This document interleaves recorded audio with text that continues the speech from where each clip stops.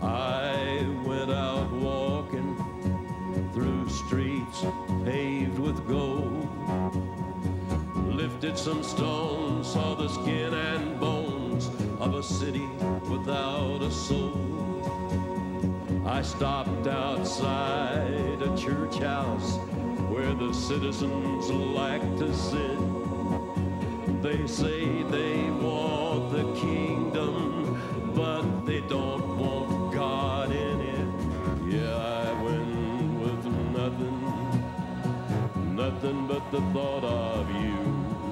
I went wandering.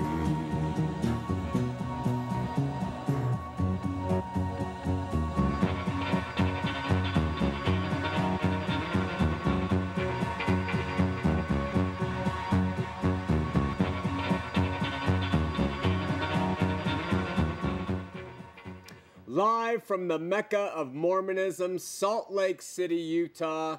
This is Heart of the Matter, where Mormonism meets biblical Christianity face to face, and I'm Sean McCraney, your host. If you have family or friends or people who should be watching the show but aren't or can't, tell them to go to www.hotm, Heart of the Matter, hotm.tv, and they can look at the streaming video there, watch all past shows, see things about it, whatever you want to do, but streaming video there at hotm.tv. Listen, again, a quick website review. hotm.tv is the place to get the shows. We're a little bit behind on those shows. For those of you who have been wondering, it's because of some internal difficulties, but we're getting through those. They'll be posted soon. We also have bornagainmormon.com. You can read about what the movement is about, what our doctrines are, which are Christian doctrines, and what we mean by Born Again Mormon. And of course, you can go to lordsword.org if you want to find out about services that we have here in Utah.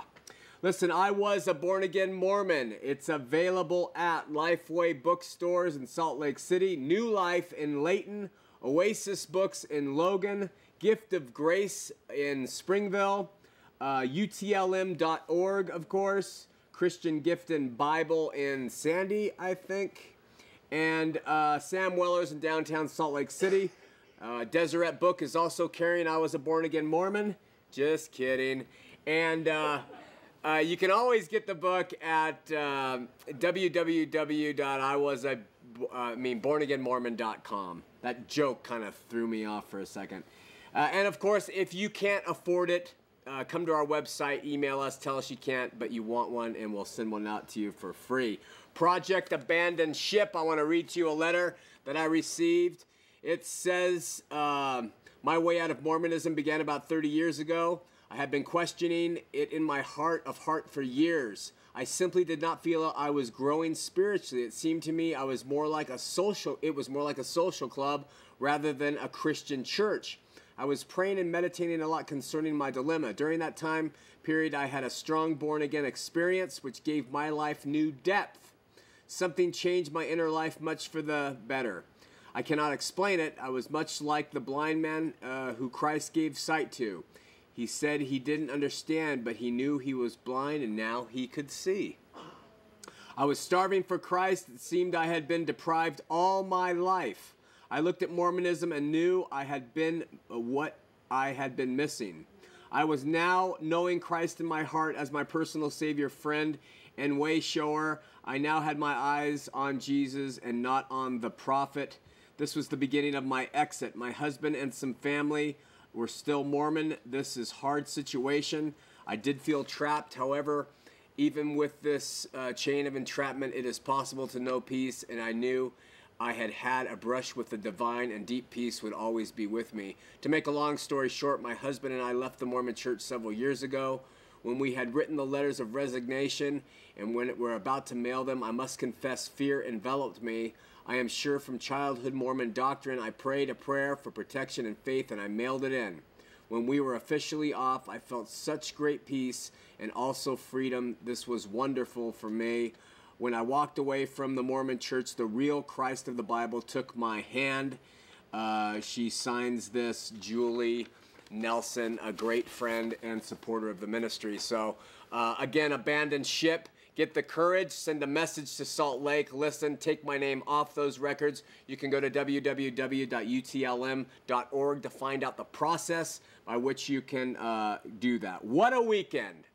On Saturday, we had our Northern Utah open water baptism.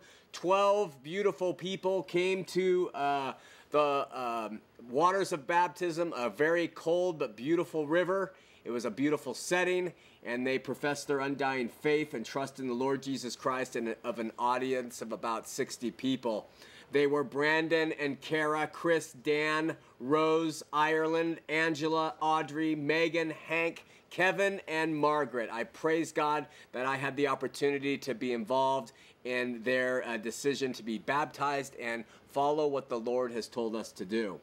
When we retired, we went to Lucy of Logan's beautiful home, and we socialized together with fantastic food and fun and songs and prayer, and I look forward to this event happening again next year. Then yesterday, we sat here for, I guess it was about 7 hours straight, and we interviewed people straight, back to back, all day long. I think there was about 30, and we interviewed and talked to them, and they gave their story, and it was a great, we got 4.5 hours straight of interviews from people who came out of Mormonism, and they tell what happened and what happened in their life. We had stories from people who were stalwart. We have stories from people who had never sinned in their, like other sinners do, like a Mormon wouldn't sin. We had people who were drug addicts, and we had people who were suicidal. We had all types of stories, and we can't wait to start disseminating those stories out to you. Keep watching, and we'll let you know when they're going to be coming. But thank you all for your participation.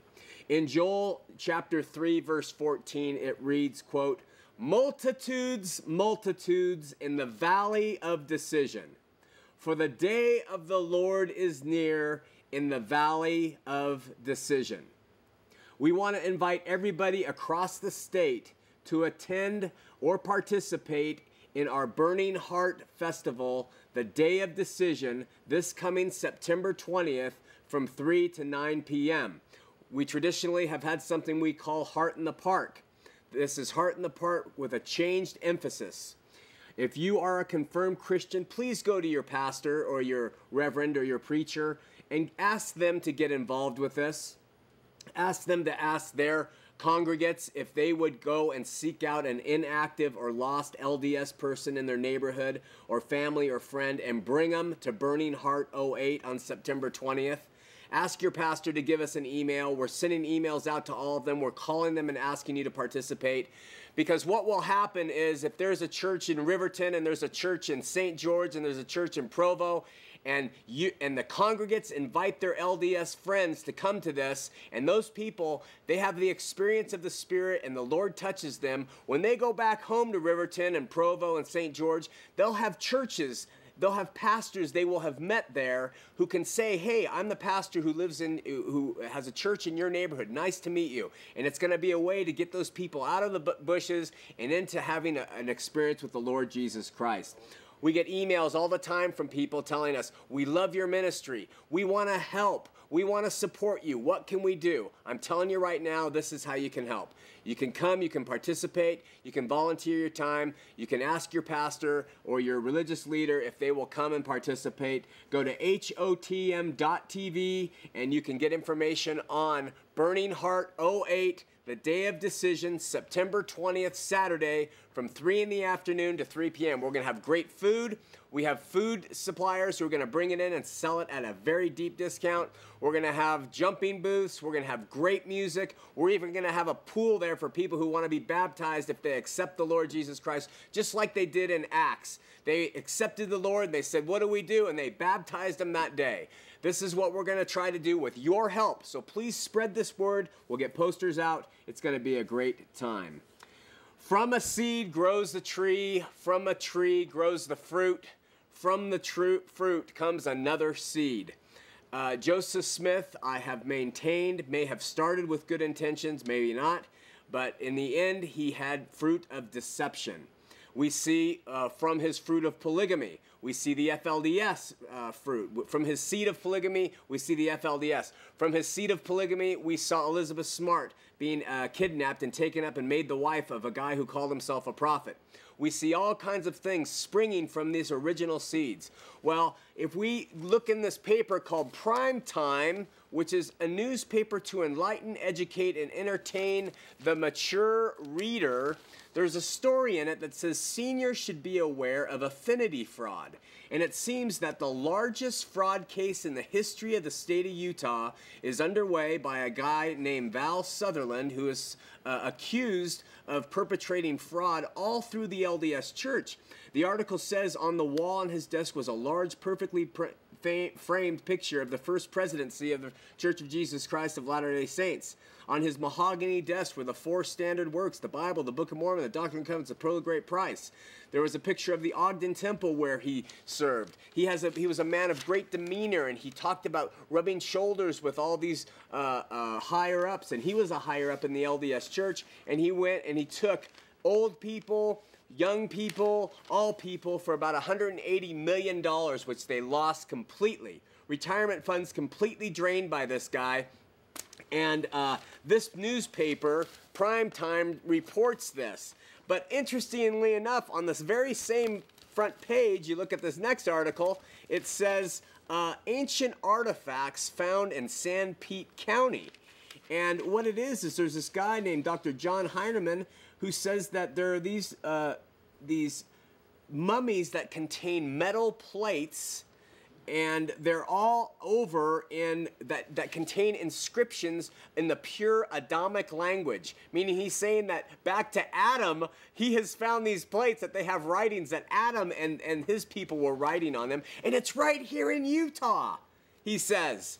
And all it does is give credence, and there's a lot of very good interest in these findings in Utah, which show, my goodness, some validity to the Book of Mormon story. And of course, at the end of the article, it says if you send the author $50, then he will send you this outstanding information about these ancient artifacts and how they show gold and copper plates were written on back in the time of Adam. From the seed springs a tree. From the tree comes the fruit. From the fruit comes another seed, and it just keeps going and going and going. Last week we had a caller who asked about an apparent contradiction in the Word of God. I said I knew that there was a viable answer to this contradiction, but I couldn't remember what it was. Let me take a minute and explain it to you now. When Paul was traveling along the road to Damascus, in Acts chapter 9, verse 4, it says, "And he fell to the earth, and heard a voice saying unto him, Saul, Saul, why persecutest thou me?" And then it goes on in verse 7, "The men which journeyed with him stood speechless, hearing a voice, but seeing no man." Okay, that's the first verse. Those are the first verses. The author of this account was Luke. Luke wrote the book of Acts, and this occurs in Acts chapter 9. The same author, Luke, later on in Acts chapter 22, gives us a different version of that. He says that Saul fell to the ground, and it says, "They that were with him saw indeed the light, and were afraid, but they heard not the voice that spoke to Paul." So the first verses in chapter 9 say that the men heard a voice but saw no man, and the next verses in chapter 22 say that they saw a light but heard no voice. How could this be? This is a contradiction, apparent contradiction in the Word of God, okay? The first thing to remember is that Luke is recognized even by secular scholars as a great historian. So it's doubtful, because he penned these accounts, that he would mistakenly or purposefully put something in there so flagrant as to say these opposites. So obviously there's got to be a good reason for it. Additionally, the first passage says that those who were with Paul heard a voice but saw no man. This does not mean they understood what the voice said, nor does it mean that they didn't see anything. All it says is they heard a voice and didn't actually see a man, okay? We're all familiar with the experience of hearing voices, but not understanding what those voices were saying. And I think this is the case here. Paul saw a man and heard his voice more than those who were with him, who only saw a light, not a man, and heard a voice, but did not understand what the voice was saying. It's not a contradiction. It's just a way of understanding that you can see something. It says he didn't see a man, but it didn't say they didn't see a light or didn't see anything. I hope you're following me. And it said that they didn't hear the voice. That means they didn't hear. In the Hebrewisms and translated to the Greek, that means they didn't hear. Jesus said you have eyes to see, ears to hear. And Jesus even said they have ears, but they can't hear. And this is what they're talking about. So the men with Paul, they saw something, but they didn't see the man Paul saw. And then they heard a voice, but they didn't hear and understand what that voice was saying. Perhaps more difficult about this was the caller brought this question to my attention because it was presented to him by the LDS, who walk around today telling people in the vein of trying to be Christian that we are Christian. We love the Bible. We love the Bible. We love it. And yet behind the scenes and in debate, they'll bring up things like this to demean the Bible and demean the Word of God, which is unconscionable. Never let anyone demean God's word in your presence, for heaven and earth will pass away, but his word will surely endure forever. And with that, let's have a prayer as we go into part 2 of the Trinity. Dear Lord, we love and thank you. We praise you for what you're doing in the state with people coming to you from all over. We pray you'll open eyes and open ears, that you'll touch hearts. People will be converted, and you can heal them. We pray your spirit upon those working here, volunteering, our audience, our viewing audience, wherever they may be. In Jesus' name, amen. After the show last week, part 1 of the Trinity, a faithful viewer said to me, "You're a brave man." And why is that? I asked, and he said, "You're trying to explain an incomprehensible God through the Trinity, which is so difficult." And I sort of just smiled, and somebody else said, "To an audience that spend their time mocking it." So you have to understand, I know that this topic is very tough to get. And it's one of the last things for LDS, people who have been taught that there's no such thing as the Trinity, for them to embrace. Our subject presents some challenges as evidenced by our caller Doral last week. Whenever I said God in the phone conversation, Doral thought Father. He thought only Heavenly Father. He did not think the way Christians think, God. These disconnects make discussing the Trinity very difficult with Latter-day Saints. Having been one, I understand. But I also understand that the fog in your mind as a Latter-day Saint regarding the makeup of God begins to clear after a while, and so we press on. Last week we established the biblical doctrine that there has always been and always will be just one God. We cited verses like Isaiah 43, 10 and 11. Listen to this verse. "Ye are my witnesses, saith the Lord, and my servant whom I have chosen, that ye may know and believe me and understand that I am he. Before me there was no God formed, neither shall there be after me. I, even I, am the Lord, and beside me there is no Savior." That's a great passage that just kind of ties in Jesus, God, the Lord, none before him, none after him, Trinity.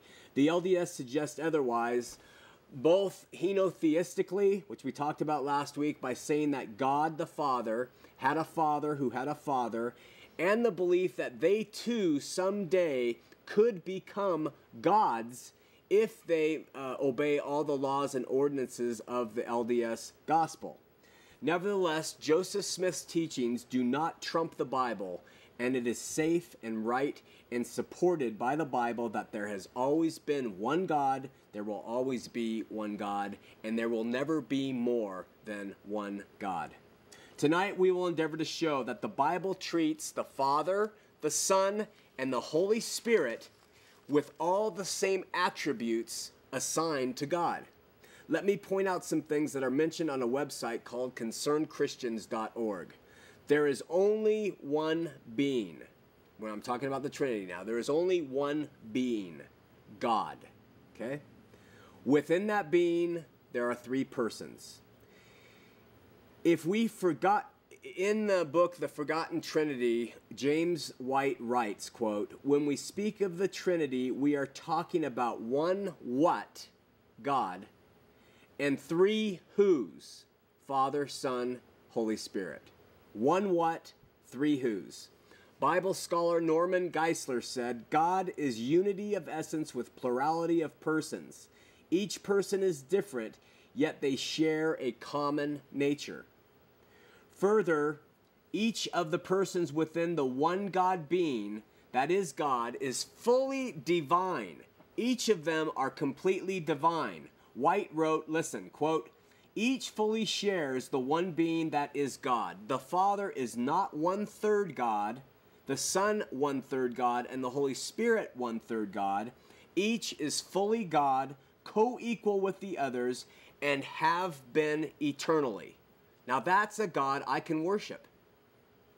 Now, the three persons of God do function differently, though. But this does not make them inferior to each other. Here is where the LDS think they get the upper hand on the Christian LDS dialogue.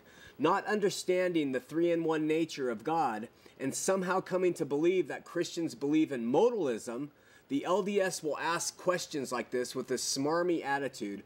Well, if the Trinity is correct, who did Jesus pray to? And, they think they're so smart. And, well, he prayed to the Father. What's so difficult about that? We believe that God is three persons, 3-in-1. He prayed to the Father. As human beings created in the image of God, we too are three beings in one. We are body, we are soul, and we are spirit. 1 Thessalonians 5:23 says, "And the very God of peace sanctify you wholly, and I pray God your whole spirit and soul and body be preserved blameless unto the coming of our Lord Jesus Christ." 3-in-1, okay? Now the Son was subject to the Father when he took on a body of flesh and became man on our behalf, just as our bodies should be subject to our spirits. Okay, does that make sense?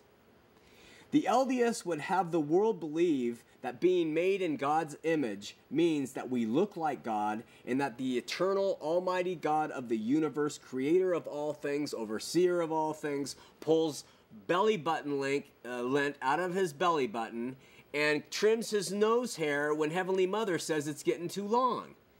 This is what they're saying about the eternal, almighty God, is that he has limited himself in a body of flesh and bone. I have a wound that I got today in my flesh. It hurts. Why is he in a body of flesh and bone? I mean, it is so incomprehensible to me, especially in light of the scripture when Jesus said, God is a spirit. He's a spirit. And they contradict that completely. You cannot reconcile scripture to support this pagan notion. Pagan doctrines have always brought their gods down and they've made them men. They've always been in the form of men. Look at the Greeks and the Romans. Look at Zeus and Prometheus and all these other Greek gods, always in man's image, but not the God of Abraham, Isaac, and Jacob. Go to any faithful Jewish rabbi. Go to any faithful Jew who knows the word, who knows the Torah and studies the Torah, and you tell them that God the Father, forgetting the Messiah, God the Father has a body of flesh and bone, and you hear their reaction. You'll see scriptural fireworks go off above your head about how blasphemous that is and how limiting that is, God being a man. So let's get back to the idea of 3-in-1, and by the way, it is never 1-in-3. 3-in-1 it is. 1-in-3 never is. That's called modalism. That means the Father became the Son and the Son became the Spirit and all those things. That was a heresy, and that was one of the reasons they came up with the creeds back in the early church, to avoid modalism heresies and Arianism heresies and different heresies that were cropping up. 3-in-1. Now the LDS missionaries and the apostles and the men they call prophets today have said that Christian creeds corrupted the true identity of God and presented us with this idea of a Trinity. Christians know that the creeds were all based on a sound exegetical study of the Bible. They know this, and they know that the idea of Trinity, we know the word's not in the book, the idea of Trinity is written throughout the scripture. Grab a pencil and jot these down. Check for yourself. Did you know that the Father, the Son, and the Holy Spirit are all described in the Bible as truth with a capital T. The Father in John 7:28, the Son in Revelation 3:7, and the Holy Spirit in 1 John 5:6. Did you know that all three, Father, Son, Holy Spirit, are called Lord? Romans 10:12, Luke 2:11, 2 Corinthians 3:17. They're called everlasting. I won't give you those references. They're there in my notes. Go on the internet. You can copy all the notes right there. They're all called Almighty. They're all called powerful. Holy Spirit, the Son, the Father. Did you know the eternality is ascribed to the Father, the Son, and the Holy Spirit? Eternality means they have never been created, never. Psalms 92, Micah 5:2, Hebrews 9:14. You always ascribes eternality to the Father, to the Son, to the Holy Spirit. Holiness is an attribute given to the Father, Son, and Holy Spirit. This is why Isaiah, in Isaiah 6:3, said, "Holy, holy, holy is the Lord." All right? This is Isaiah who would never embrace polytheism or henotheism. This is Isaiah who would only embrace a monotheistic God. And when he wrote, "Holy, holy, holy," he's saying Holy Father, Holy Son, Holy Spirit. Did you know that all three persons are assigned the attribute of omnipresence in the Bible? Omnipresence means they are everywhere present. I'm going to give you these. The Father is in Matthew 19:26. The Son is described as omnipresent in Matthew 28:18. The Holy Spirit is described as omnipresent in Psalms 139:7. Omnipresence is an attribute that can only be held by God. Did you know that omniscience, or knowing all, is assigned to all three in the Bible? The Father in Romans 11:33, the Son in Matthew 9:4, the Holy Spirit in 1 Corinthians 2:10. Omniscience is an attribute that can only be assigned to God. Did you know, finally, the last O, omnipotence, meaning all-powerful, again is ascribed to all three. The Father in Jeremiah 32:27, the Son in Matthew 28:18, and the Holy Spirit in Romans 15:19. Prior to his ascension, Jesus said to his disciples in Matthew 28:19, "Go ye therefore, teach all nations, baptizing them in the name." The Greek is not plural at all. In the name of the Father, and of the Son, and of the Holy Spirit. If it were three separate and distinct individuals, these writers would have said names. In the names of. It's in the name of. If three separate gods, the apostles and the writers did everything they could to fight polytheism. They wrote names specifically to say, we have one God, Father, Son, and Holy Spirit. It's one of the best evidences of the Trinity in that line. As a side note and applicable note, it's interesting that when they did baptisms in the book of Acts, when the apostles baptized a Jew who was a committed Jew but had accepted the Messiah, they baptized them only in the name of Jesus. They didn't follow the Father, Son, and Holy Spirit. They only baptized in the name of Jesus. Why? Because the Jews already had been baptized and accepted God the Father and the Holy Spirit. They knew those existed. They had a problem with the Messiah. And so when they converted to Christianity, they baptized them in the book of Acts only in the name of the Son. However, the people who had such misconceptions about God, who believed in polytheism, the Gentile nations, they baptized in the name of the Father and the Son and the Holy Spirit, because they had accepted the true and living God. I mean, I'm telling you, Latter-day Saints, you're dealing with some real ugly stuff, because this stuff started coming out in Joseph Smith's life when he was really out there, and this is when he comes up with the King Follett discourses. The Word tells us that the Father and Son and Holy Spirit all have special functions. The Father planned the salvation, the Son accomplished the salvation on the cross and with his resurrection, and the Holy Spirit applies this to the lives of people who believe in their heart in Jesus Christ. There are also circumstances which make the oneness of God difficult. Why Jesus submits to the will of the Father and the Holy Spirit is here to glorify and testify of the Son. But in my limited scope, I see this as no different than my body subjecting itself to my spirit if I'm truly trying to live after God, and my soul pushing my body to go beyond my comfort zone to do things. It's one, it's three essences working together as one. Final thought for tonight, each of the three persons of our one God are called God. The Father in Isaiah 9:6, the Son in Isaiah 11:43 and Hebrews 1:8, and the Spirit in Acts 5:3-4. Remember what Thomas said when he came and he saw Jesus and saw the prints in his hands and nails in his feet. He said in John 20:28, and Thomas answered and said unto him, my Lord and my God.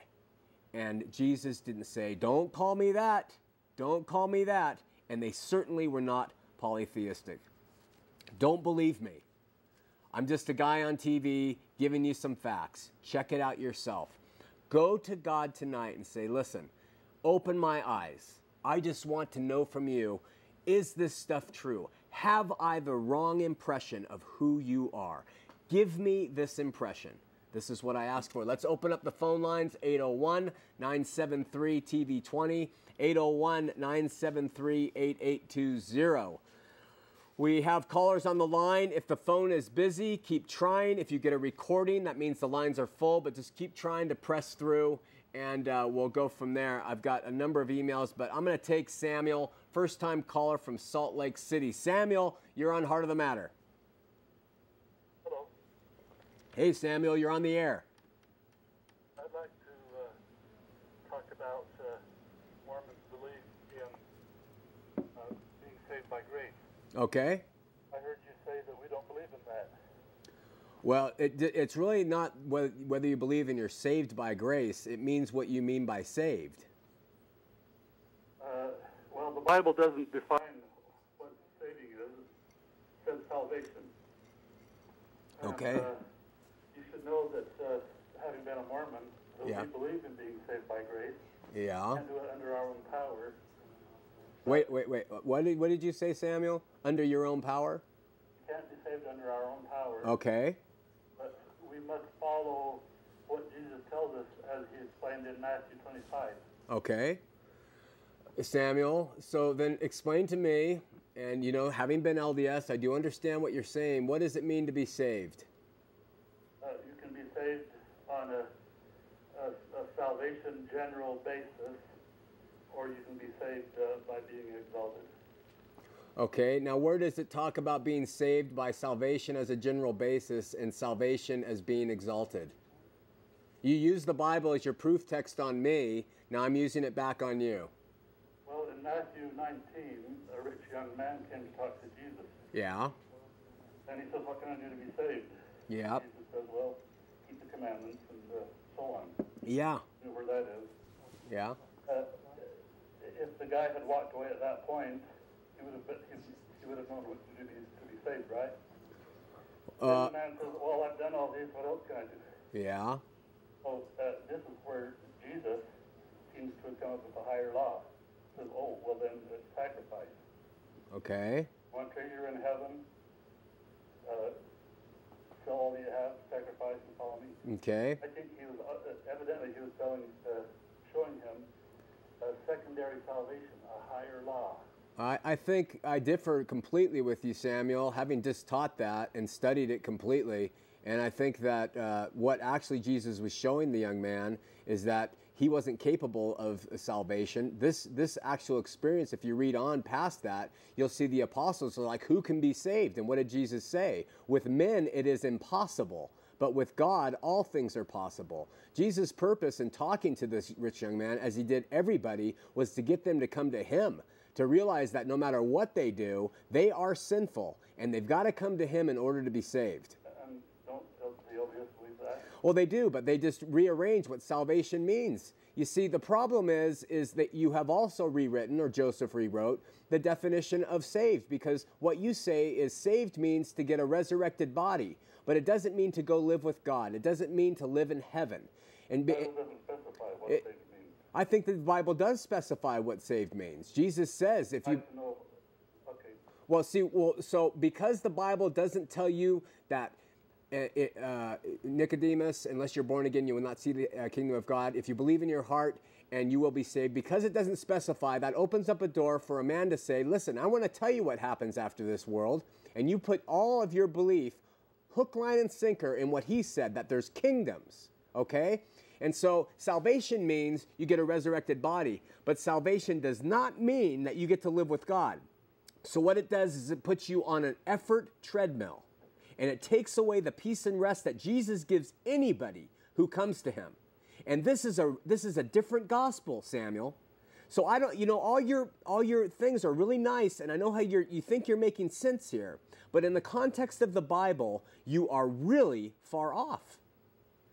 You have to embrace Joseph's mini kingdom idea in order to accept this idea that salvation just means a resurrected body. And so if you accept this many-level kingdom idea of Joseph's, you also have to accept what he says you need to do to go to those kingdoms. And if you accept those things, that means you are doing temple rites in order to achieve the top one, which means more of things that Joseph said you had to do in order to get there. And you become a slave to doctrines of Joseph Smith. We're straying from my question, though. I'm wondering why you didn't specify the LDS view that we do believe you can be saved by salvation. Because salvation is not the same in that you don't believe you can be saved. If I said on this show, and our Christian viewers all over the world actually watch the show, if I said Mormons believe that you are saved by grace, it would cause an uproar in their little minds, or their big minds, because they would think I'm saying that Mormons believe you are go and live with God in heaven and escape hell simply by the grace of God. And in Mormonism, that is not true. Of course it is. No, it's not. We believe that if it weren't for the atonement, we would not be able to. You wouldn't be able to. Okay, Samuel, let's play that game. If it weren't for the atonement, you wouldn't be able to go and live. That's fine. But what else do you have to do in addition to accepting that atonement, that shed blood of Jesus Christ, to live with the Father again? What do you have to do, Samuel? Have to do what it says in Matthew 25. Okay, Matthew 25 says nothing about a new and everlasting covenant. Oh, I'm not talking about that. I'm saying that. I'm talking about that. I'm telling you what the LDS say you have to do, okay? It doesn't say anything about the new and everlasting covenant. Right then and there, let's just agree on that. Because this is the point, Samuel. You have added to the cross. You have added tithing, Sabbath day, all kinds of home teaching. The Bible tells us to pay our tithing. The Bible never says to pay your tithing in the New Testament. Show me that and I'll buy you a tithing's worth of dinner. That's not true. In the New Testament, when in the Old Testament we have our 10 Commandments. Weren't the 10 Commandments expanded when Jesus came? Doesn't 2 Corinthians say, look, give cheerfully or don't give at all? Where does tithing come in? It was resurrected to put you under another rule that you have to do to reach heaven. You're under law. You are under a burden of law, Samuel. And as the longer I keep hearing myself talk, and I'm getting bored with it, I just keep showing you point after point after point of how you have taken the old covenant, Joseph did, and he put it back on you people. And you're in bondage, and you don't know the freedom and liberty that comes with Christ. Where Paul said, hey, when I came to Christ, I have done more in his name when I escaped out from under that bondage. You think you're doing a lot, Samuel, because you're LDS and follow those rules? Become a Christian, understand what it means, and you will be given your all to doing it. Well, I've been able to heal gangrenous feet where people were healed, and doctors that were going to cut it off weren't decided not to because through a blessing I healed it. Samuel, I want to point out something very clear to you, which is a great mistake that most LDS make. You didn't heal a damn thing. God healed. You said twice, I healed, and I was able. You didn't heal anybody, buddy. You got it all wrong, and the LDS have it wrong. You're looking at your priesthoods. God said, hey, we have Samuel who are praying for this person. I'm going to heal this person. It had nothing to do with you. I think you know what I mean. Yeah, I know exactly what you mean, and that's why I'm arguing it. Okay, we're going to go on, Samuel. Appreciate the call. Bye-bye. All right, we are going to Nate in Bountiful. Nate, you're on Heart of the Matter. All right, go ahead, you're... Nate? Hello? You're on the air. Hi. Hi. I would like to know your opinion about the notion of pre-existence in the My opinion of the teaching of it? Oh, just exactly what the notion is. Well, the teaching or the notion, as you call it, in Mormonism is that well, first of all, in a nutshell, matter has always existed, and anything that is real is considered matter. That includes you. So you have always existed. God reached out with his wives, and they gathered matter, spiritual matter, and they created spirit bodies. And in those spirit bodies, we could see as spirits, according to the LDS teachings, that God had a body of flesh and bone, and we wanted to be like him. So he came up with a plan. You can come down to an earth and get a body and be like me. That is the pre-existence. We decided to come down and get that body. They support it by a couple proof texts, they say, Jeremiah 1:5, and another one in John, which talks about the transmigration of souls, which was a Jewish myth. But in any case, that's their idea that's their notion of a pre-existence. Well, it's not like we exist as some sort of spiritual being that decides to come to Earth for some reason. Yeah. Yes, it is. It is that exactly. We existed as spiritual beings. Joseph Smith said we look like we do in our spirit as we do here on this earth, and then we decided to come down here and take bodies. Yes, that is their notion. Considering the state of the earth as it is, why would we do such a thing? Yeah, not only that. Well, we wanted to progress. God gave the plan, so they say we were faithful in coming here in following God. The thing that I wonder about, which is really interesting to me, is they say we lived in this pre-existence, and the valiant souls who came to this earth became LDS and were blessed to live in this nation. And then the lesser souls were placed in lesser places. So why would someone who's going to starve to death in Africa come down here, who would never accept the gospel? Why would somebody up there, that's the one I don't get. And if their idea of the pre-existence was really true, then people who are born here starving on the streets without limbs and of a different color and without money, they are the very best, really, if you think about it, because it took a lot more chutzpah for them to come down here and take on this experience than the valiant, white-skinned, blue-eyed Mormons say. So they've got a big difference in this idea of a pre-existence, but they just accept it and talk about it and say, you were born Mormon, so you were part of the valiant in the pre-existence. And it's just... regardless of where we come down to live, I mean, there is nowhere on this earth that is all that blessed to be. Yeah. I mean, every time I think of it, I hit my hand with a hammer. I'm thinking, yeah, wow, glad I took that plan.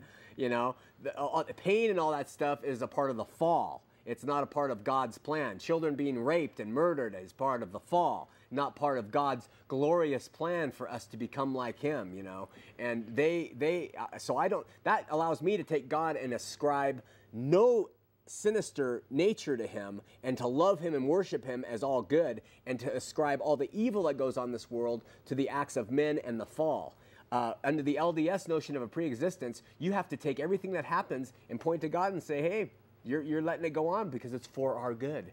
Don't understand that whatsoever. Great call. I appreciate it.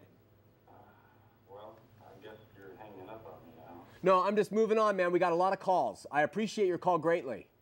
All right. Okay, bye-bye. They make me feel bad. I mean, all right.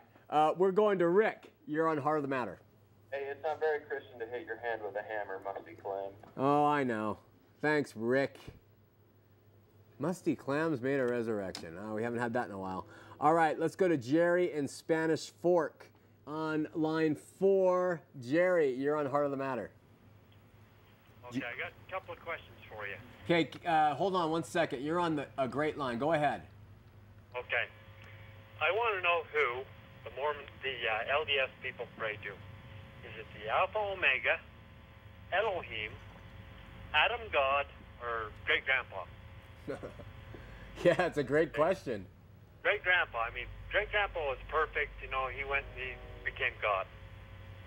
And my second question is, explain Ezekiel 37:16 to me. The two sticks. The two sticks?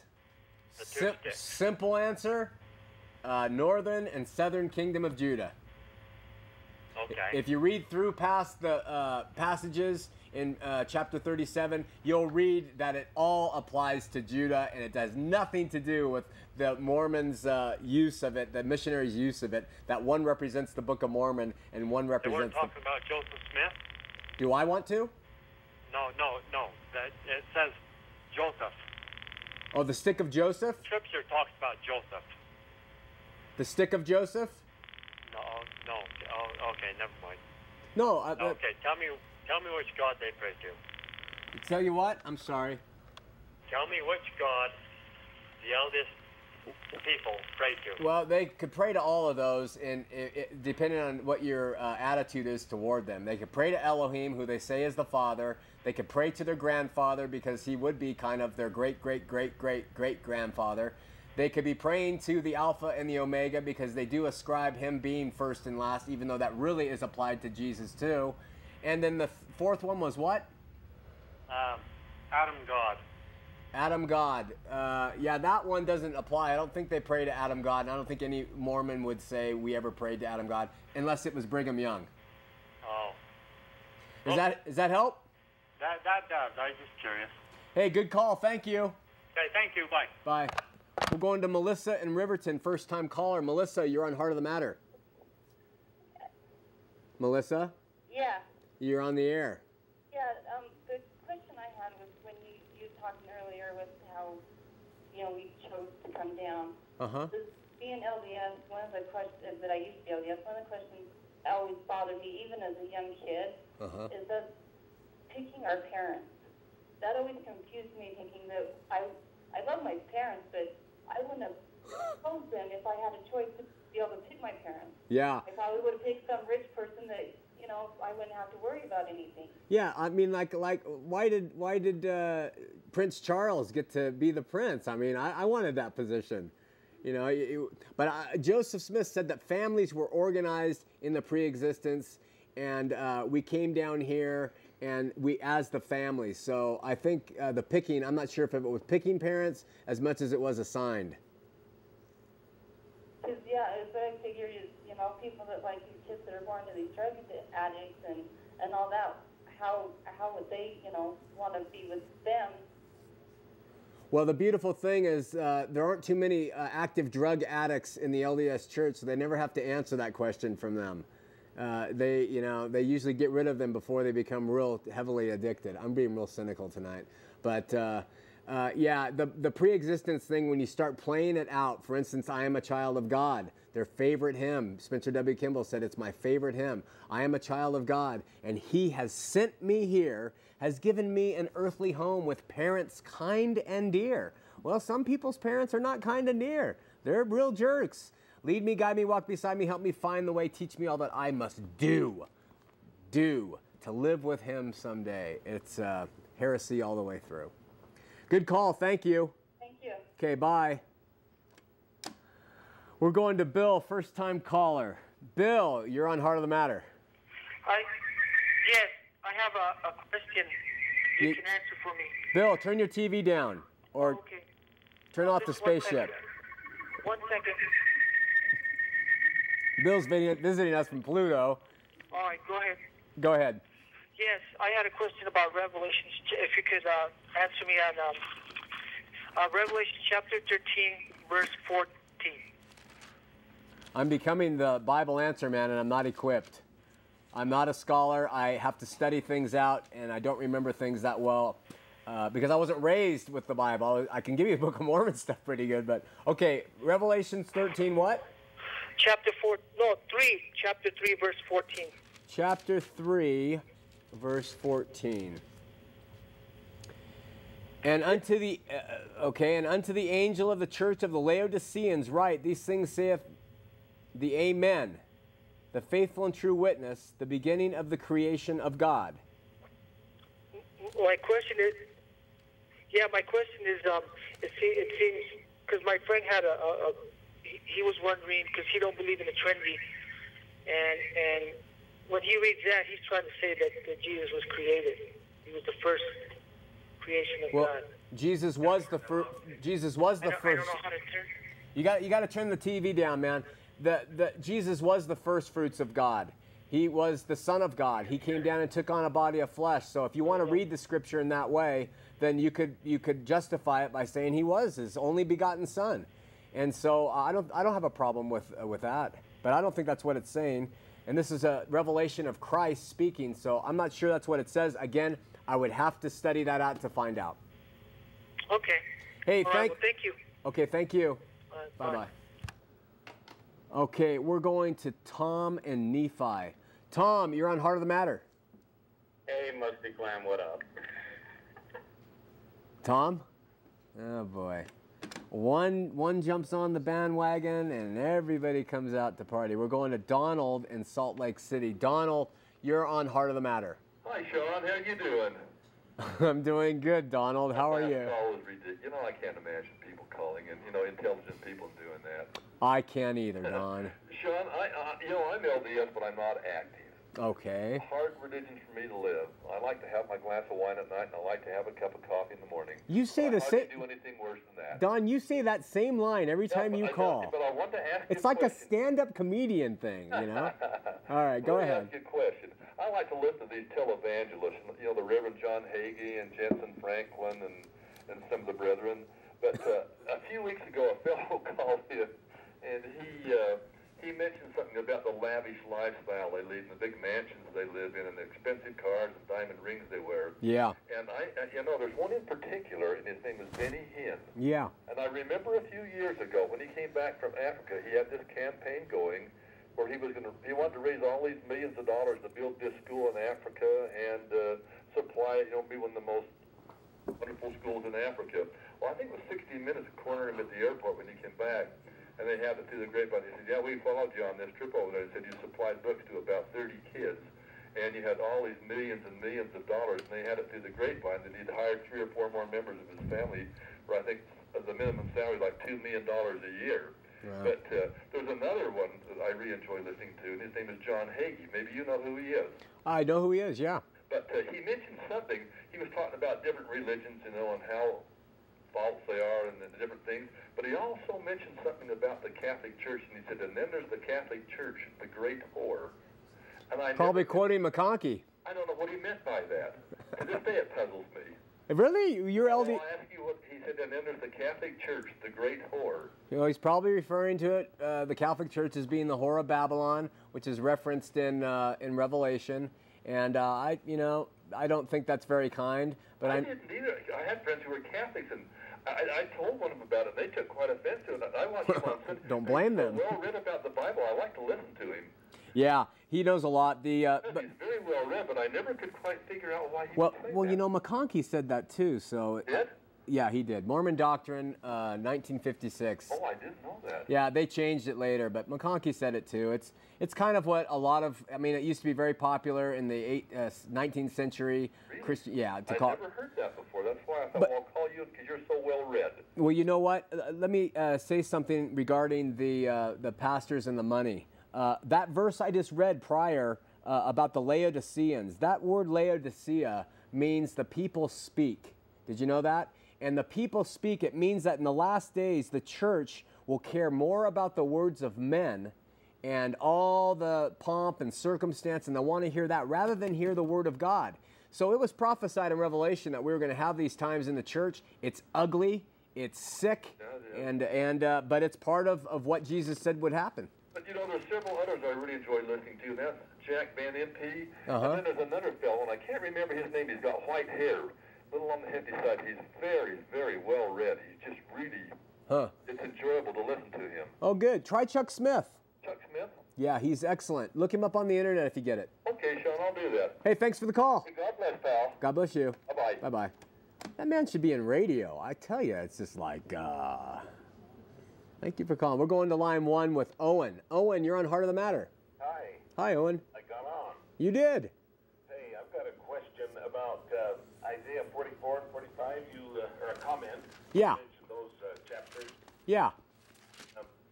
As I read those scriptures, I have no problem with those. I see those as referring to like the Ten Commandments, where God says, "Thou shalt have no other gods before me." So I think if you read Isaiah chapter 44, 45, it's all about graven images. Yeah, it is. People have been worshiping idols, graven images, and so I don't think it's necessarily a fact that we need to construe that into being other gods out in the universe. Well, in fact, as you might know, the Doctrine and Covenants and the Book of Mormon also say that there's one God. I like to look at it the way Paul mentioned. He said there be gods. God's many. Lord's many, but for us, there's one God. No, but there's a couple things to clarify. First of all, when you're saying that Isaiah 45 talks about 44 and 45. 44 and 45, right, talks about idolatry, and you're saying that it's putting that in the context that he's just talking about idols here on earth. But, you know, Isaiah wasn't the first prophet to come along, and idolatry was early on, so there were idols prior to him saying that. So I don't agree that he's speaking of earthly idols. He's talking about God. Well, it's an upper... Look at the scripture, or those chapters, all through there, he keeps talking about... It's okay, that was the context. He's talking about idols, but he says, I am the Lord, capital L, there is no God, capital G, and no Savior beside me, capital S. So he's talking about ever any. He's not talking about idols. Well, throughout the scriptures, capital or otherwise, throughout those... You sound like Alan. What? You sound like Alan. Oh, yes, well, I wondered if you ever could say that. I'm his twin. Oh, you're Alan's brother. You guys share notes or something? Yeah, well, I was watching your program, but if you don't believe that I'm a twin... Oh, no, I believe you. We'll have to meet together for lunch sometime. I believe you. Also, Paul... If you have seen me, you've seen my twin. Oh, gosh. Hey, Owen, the other thing you use, Paul, that's the lowercase g when he says Lord's many, lowercase l, lowercase God's many. He's talking about there are all kinds of gods and lords. We see them all the time. That's true. But there is only one God. And you're right, the Book of Mormon does talk about one God. Yeah, but Joseph didn't, Owen. Joseph started talking about many later on in life. This is something in the least they could cut out of the doctrine. In the least. I got time for one more question? No, we got 1 minute left. But you know what? Call back next week. Keep trying. You haven't been banned. I like you better than Alan. Oh, well, I'm the same, actually. You're the same? But you can call me a jerk, too, if you want, but... No, you're not the same. You're a different demeanor. Oh, okay. All right, you take care. Bye. Bye. All right.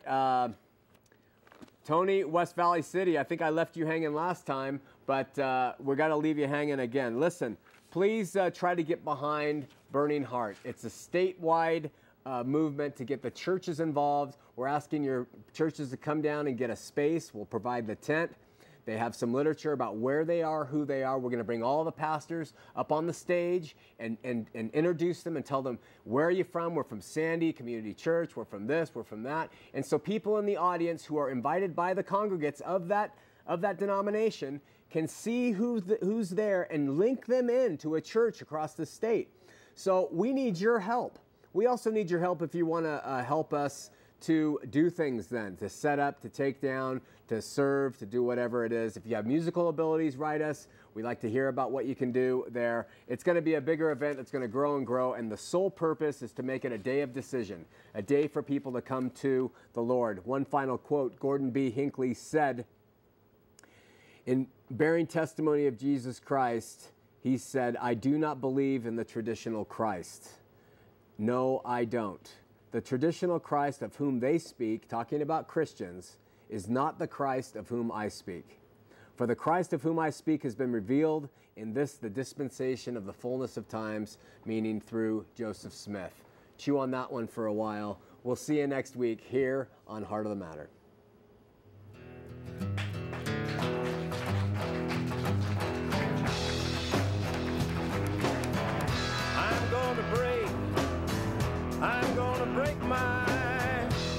I'm gonna break my rusty cage and run. I'm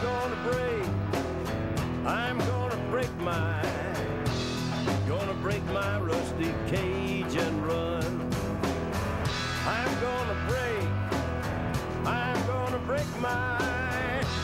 gonna break my rusty cage and run.